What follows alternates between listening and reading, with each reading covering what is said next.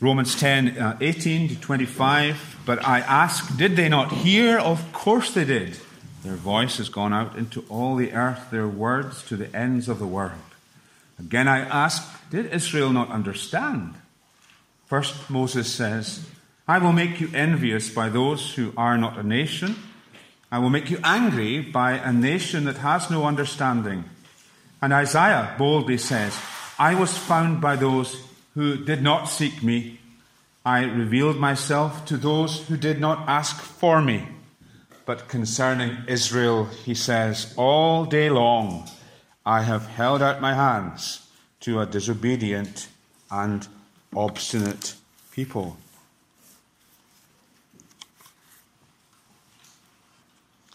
I was rereading last week a letter that I've kept for quite a long time, down through the years. It was sent by my father on my 21st birthday. A bit of context here. He's never really been a very prolific letter writer, so it was very special to get this letter from him. And I was hundreds of miles away at the time. I was down in Reading University studying agriculture, and he was home in Skye. And after some reminiscences, generalities about how time flies quickly, some news about the church and the family and the sheep, he wrote this, which has stuck with me for some time. He says, it's wonderful to know you start life anchored in Christ, and that no matter what the future has in store, there is nothing to fear. One wonders why the majority around us should wish to miss out. That is the question many of us ask as Christians. Why don't people trust in Jesus? Why don't people trust in Jesus? Belief is not the enigma. Unbelief is the enigma. It's perplexing. Because after all, the gospel is good news. That's what it means. That's what it is. And yet, most of your friends and colleagues and neighbours seem to be resistant to the gospel. Maybe closer to home, you yourself here this morning aren't a Christian despite lifelong exposure to the gospel. Why is that? Have you ever looked into your heart and investigated honestly the question, why am I still sitting on the fence? Chapters 9 to 11 of Romans are really asking one question and trying to answer it in a number of ways. The question is, why is it that the Israelites, God's chosen people, why have they not come to believe in Jesus? Now, some of them had. Paul, of course, was a Jew, and he always went to preach to the Jews first. But the majority of them hadn't trusted in Jesus, and many of them were very strongly opposed to the gospel. And that created a problem in the minds of many Christians, because Israel had been prepared for the coming of the Messiah. They were a chosen people. They had lots of privileges, lots of promises. But now, the Messiah has come in Jesus, and yet, by and large, they have rejected Jesus. And so, what does that say in regard to Israel's status as a chosen people? And what does it say about the promises of God? Have they become of no effect because of the unbelief of the Jews? And Paul has been answering this question, and he's got three answers to the question, have God's promises failed because Israel doesn't believe? The first answer in chapter 9 is to do with God's election. God chooses, and he points out that it was always God's purpose to have a remnant or a small number from Israel as his people. So this was part of God's choosing purpose. And then, skipping on a bit, in chapter 11, he's going to say, well, God still has some great things in store for Israel. There's future blessing for Israel. But from chapter 9, verse 30, all the way through this chapter, his second answer has been to say, well, the Israelites themselves were responsible to make the right decision. God cannot be blamed for the unbelief of Israel. They're responsible. They've willfully rejected God's way of righteousness. They've tried to establish their own righteousness. But they did have the opportunity to respond. And Paul lists the things that must happen if people are to have an opportunity to respond. Preachers need to be sent. Preachers need to preach so that people can hear and understand and call on the name of the Lord. And if this happens, people have an opportunity to believe in God. So there's God's election and also the free choice of people to believe. And sometimes it's quite hard for us to get these two aspects together in our minds. But by way of digression, I like the way that James Montgomery Boyce explains this relationship between our responsibility to respond to the gospel and the fact that God chooses. He says it works through like this. There's a progression. First, human responsibility. We're responsible to respond. Second, the perverse exercise of human responsibility in rejecting God. And third, salvation by God's sovereign grace. And then he says predestination could be called God's secret weapon, because apart from it, none could be saved. So, we are finishing off a section which is about the responsibility of the Jewish people to believe. But of course, it could be applied to all people. All people everywhere have a responsibility to believe in the gospel. And Paul points, first of all, to the voice of God that goes out to all the earth. And secondly, to the fact that it's the clear voice of God. It's the voice that's understood. And then in a beautiful closing section, he speaks about the outstretched hands of God. The voice of God, the clear voice of God, the outstretched hands of God. It's not true that the Jews haven't believed because they didn't hear. The gospel has gone out. It's gone out to all the earth. And Paul quotes Psalm 19. Their voice has gone out into all the earth, their words to the ends of the world. It's Psalm 19, verse 4. In other words, they can't claim ignorance. That doesn't get them off the hook because they have heard. The good news has been preached to the furthest reaches of the land. Now, in Psalm 19, God is speaking through the psalmist about the way he reveals himself. And in the first part, God is testifying to us through creation. The heavens, the stars, the land, the trees, the forests, they are in effect God's voice to us, speaking. The heavens declare the glory of God. The skies proclaim the work of his hands. Day after day they pour forth speech. Night after night they reveal knowledge. They have no speech. They use no words. No sound is heard from him. Yet their voice goes out into all the earth. Their words to the ends of the world. So when we ask the question, what about the people who haven't heard about God? The answer is there are no people who haven't heard about God. Everybody has heard about God because God's voice has gone out to all the earth. The difficulty, of course, is that Paul is speaking about what we call general revelation. God speaking to people through creation. And the subject in Romans 10 is actually what we would call special revelation. God's written word. The God's revelation that could not be known otherwise by him speaking through the prophets and ultimately through his Son. That's really what Paul is speaking about now. So why does he use Psalm 19, at the beginning of Psalm 19, which is talking about God's revelation through creation. And the point that he seems to be making is that just as the message of creation goes out to all people indiscriminately, so the gospel is sounded out indiscriminately to the furthest reaches of the world. Is that true? Aren't there places where people haven't heard about Jesus, even Jewish people who haven't heard about Jesus? Well, Paul is speaking in a way that he does elsewhere in the epistles. He's speaking in a representative way.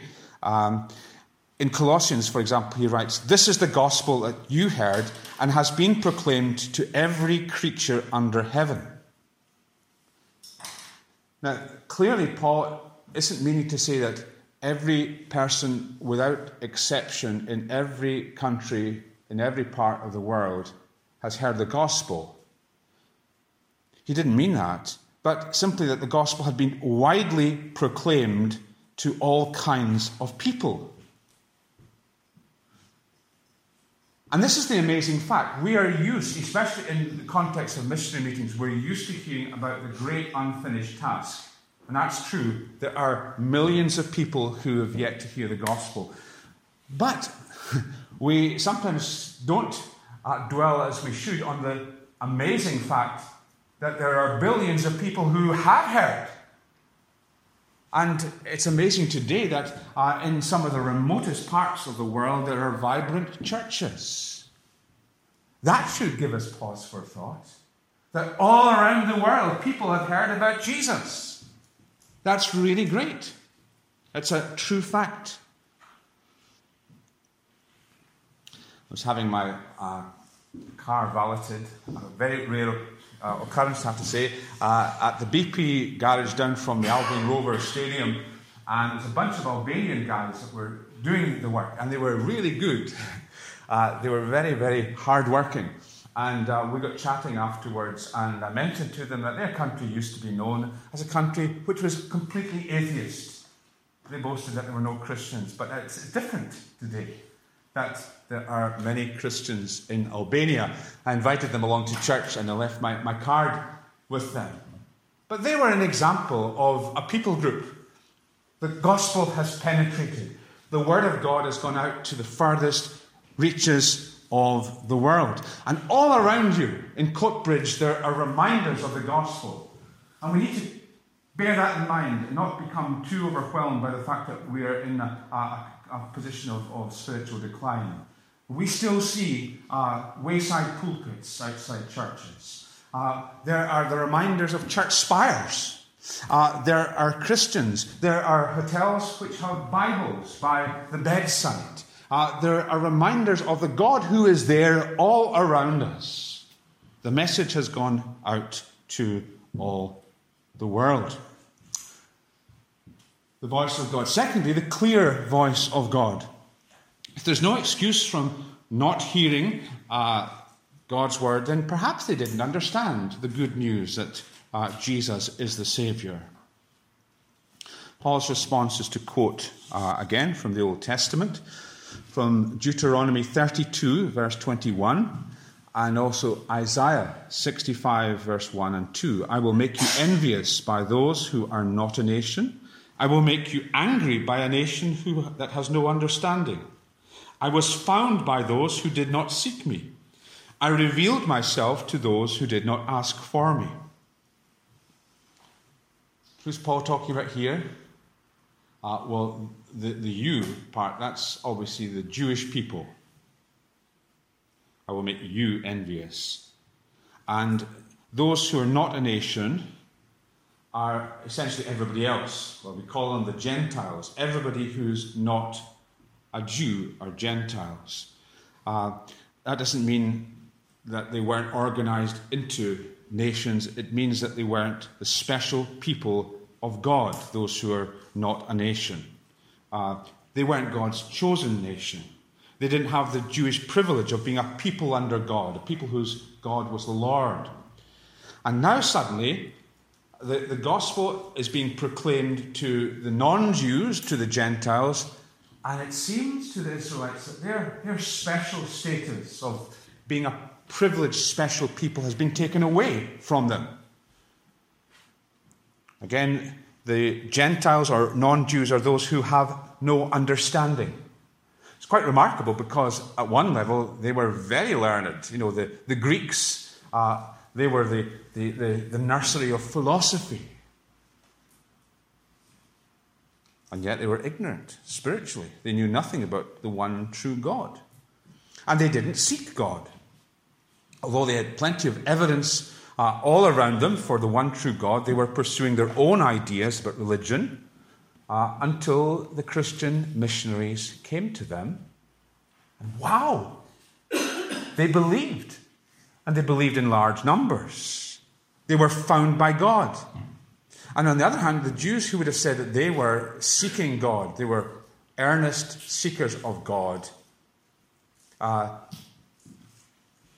they had rejected God.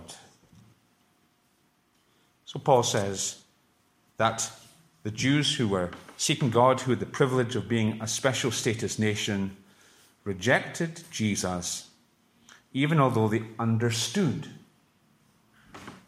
They got it, but they rejected it. And as confirmation of the fact that they understood it, although they rejected it, he quotes Deuteronomy 32:21, "I will make you envious by those who are not a nation. I will make you angry by a nation that has no understanding." Wonder, as we read it together, and you were following through the logic, did you wonder, how is that an explanation that they understood it? Why does the fact that they were envious and angry mean to say that they got the message? Well, it's precisely that emotional reaction to others believing in Jesus which explains that they did understand. If the Jews did not understand the gospel of grace through the work of Jesus, if the gospel was simply nonsense to them, gibberish, then they would have been quite indifferent to the fact that Gentiles were believing in Jesus and becoming Christians. They would have said, well, let these Gentiles go on and believe in this newfangled faith. We've got our Judaism. We've got what's better. But they didn't do that. They were envious of them, and they were angry that they were believing in Jesus because they got the gospel. They understood the gospel. Instead of smugness and complacency, there was a heated response of jealousy and anger to the Gentiles responding to the message. They knew very well the message that the Gentiles were believing in was a message of salvation by faith and not works. They understood that that wasn't contradicting Judaism, but it was a fulfillment of all the prophets had said. They knew deep down that it was true, and they didn't want it, and they didn't want it shared. Now, that's very interesting, isn't it? Because you see that in our day as well, in a different kind of context. You ever wonder why it is that the new atheists get so worked up? You know what we're talking about, the writers like Richard Dawkins and Sam Harris and all these people. They don't simply lay out a case for atheism. They get very angry. They're very shrill. And there's something that's quite telling there. Sam Harris, for example, packed as many provocative insults as he could into his book, The End of Faith. Richard Dawkins is such an angry old man that he is now viewed with embarrassment by even those who are in his own camp. He's become a kind of crusading Mary Whitehouse for atheism. And people are just distancing themselves from him. He is really worked up against Christianity. Why are they so shrill, so angry, so invested against Christianity? Because they've heard and they have understood the gospel and they reject it firmly. Otherwise, why get worked up? People hate the gospel because they reject the rule of Christ. But there's also something in the gospel that people don't like, and that is the fact that to be saved, you cannot contribute your own righteousness. People hate salvation by faith in Christ alone. The late Ray Stedman, the American preacher, quoted once a letter from a Jewish rabbi who was trying to persuade a former synagogue member not to become a Christian. Actually, the context was that this guy, this younger Jewish guy, did become a Christian, and he was at this point in Stedman's congregation. And Stedman is sharing the letter that his rabbi had written to try to prevent him coming to faith in Christ. This is what he said. The Messiah question is central to Christianity. This is the hub around which their whole theology rotates. To make this your major concern is to play their game. We Jews have a belief in a Messiah, but this is not too rigidly defined nor of central concern. According to our belief, the Messiah is a man descended from the house of David, since God had promised not to replace the line of David with another, who will defeat the enemies of the Jews, restore the people to the land of Israel, rebuild the temple in Jerusalem and reign there, and introduce an era of peace. The advent of the Messiah has to do with God's plan for actualizing his plans in the world.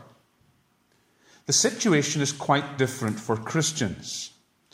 For the Christian, he believes that nothing that man does can help. Man necessarily exists in a state of sin.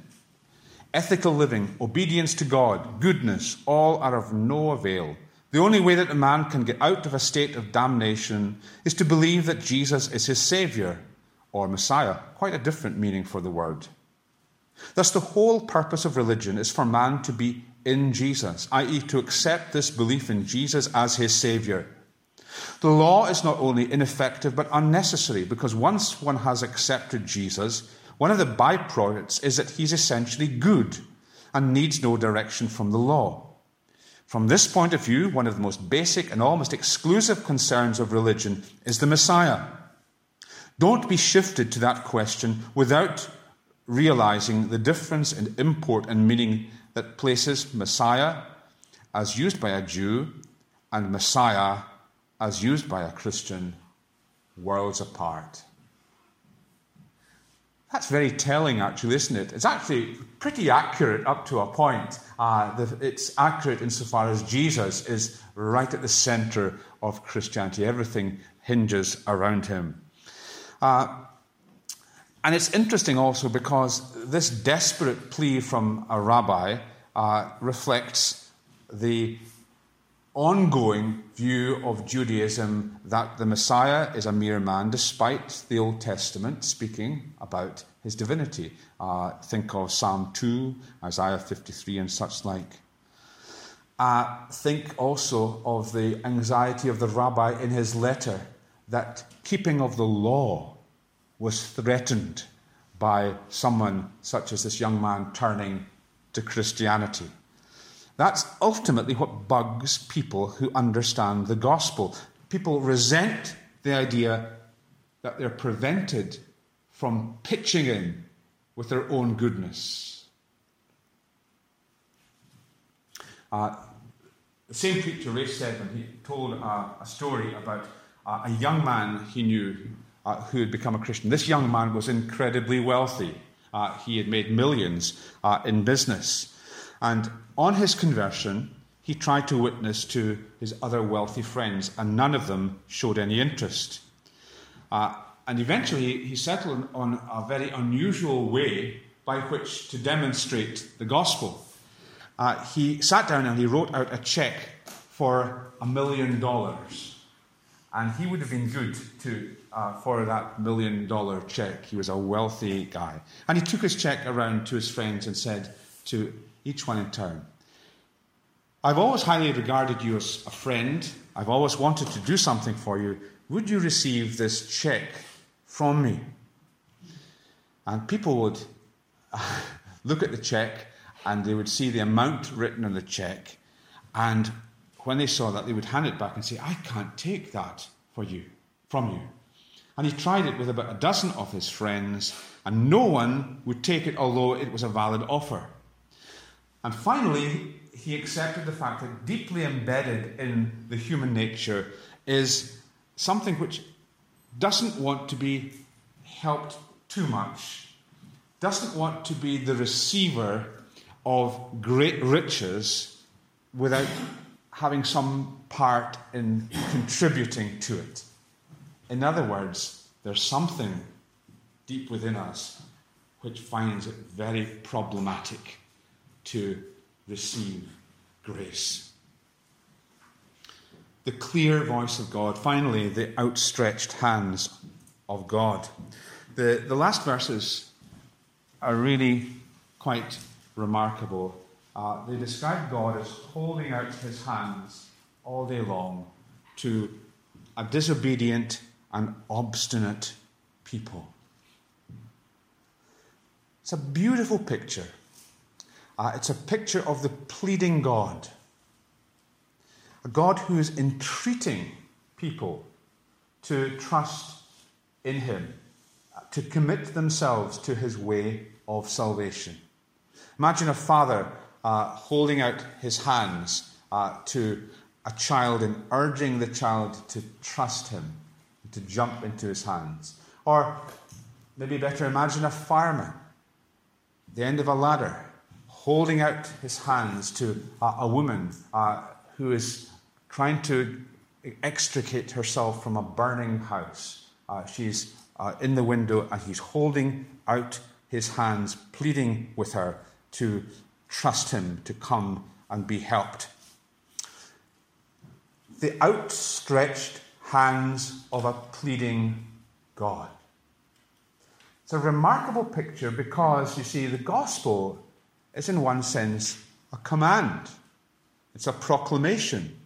Not to obey is disobedience. And yet, God is here pictured as entreating.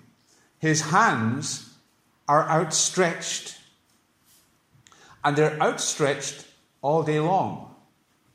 Now, you don't need to do this now, but if you had your hands outstretched that I have, you would find that after only a few minutes, it becomes very hard to keep your hands stretched out.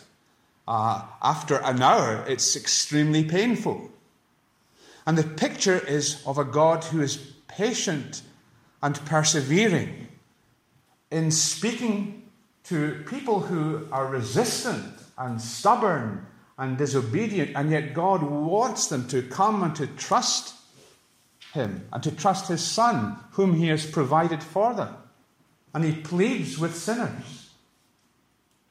And maybe God has done this with you today. Maybe you're not a Christian yet. And you can recognize throughout the course of your life, throughout your life's history, times when God has been holding out his hands to you. In infancy, when you had parents who told you about Jesus, who explained the Bible and made it clear what it was to trust in Jesus. You've heard sermons when the gospel has been plain. That's really Paul's point now, that the gospel is plain and it's an entreatment to come to Christ. And God has ordered your life in different ways, even by things which are hard happening to you, because when we are sick or disappointed or when we feel alone, sometimes God is simply stripping away the things which are extraneous and not really that critical and important, and helping us to see the things that are important and that are of eternal significance. And in that way, he's holding out his hands to you. And Christian friends who lived a life of integrity, and Christians who died with hope at the end. In all of these ways, God has outstretched hands. And maybe in God's providence you're in church this morning, because the voice of God is to call you to trust those outstretched hands and commit yourself to them. How do we do that? Believe in the Lord Jesus Christ. Repent, turn around and believe the good news. the good news that will make you Christ's child. Christ's alone, God's child, will give you hope for eternity. The outstretched hands of God. May God bless to us his precious word. May he bless his gospel to us. Amen.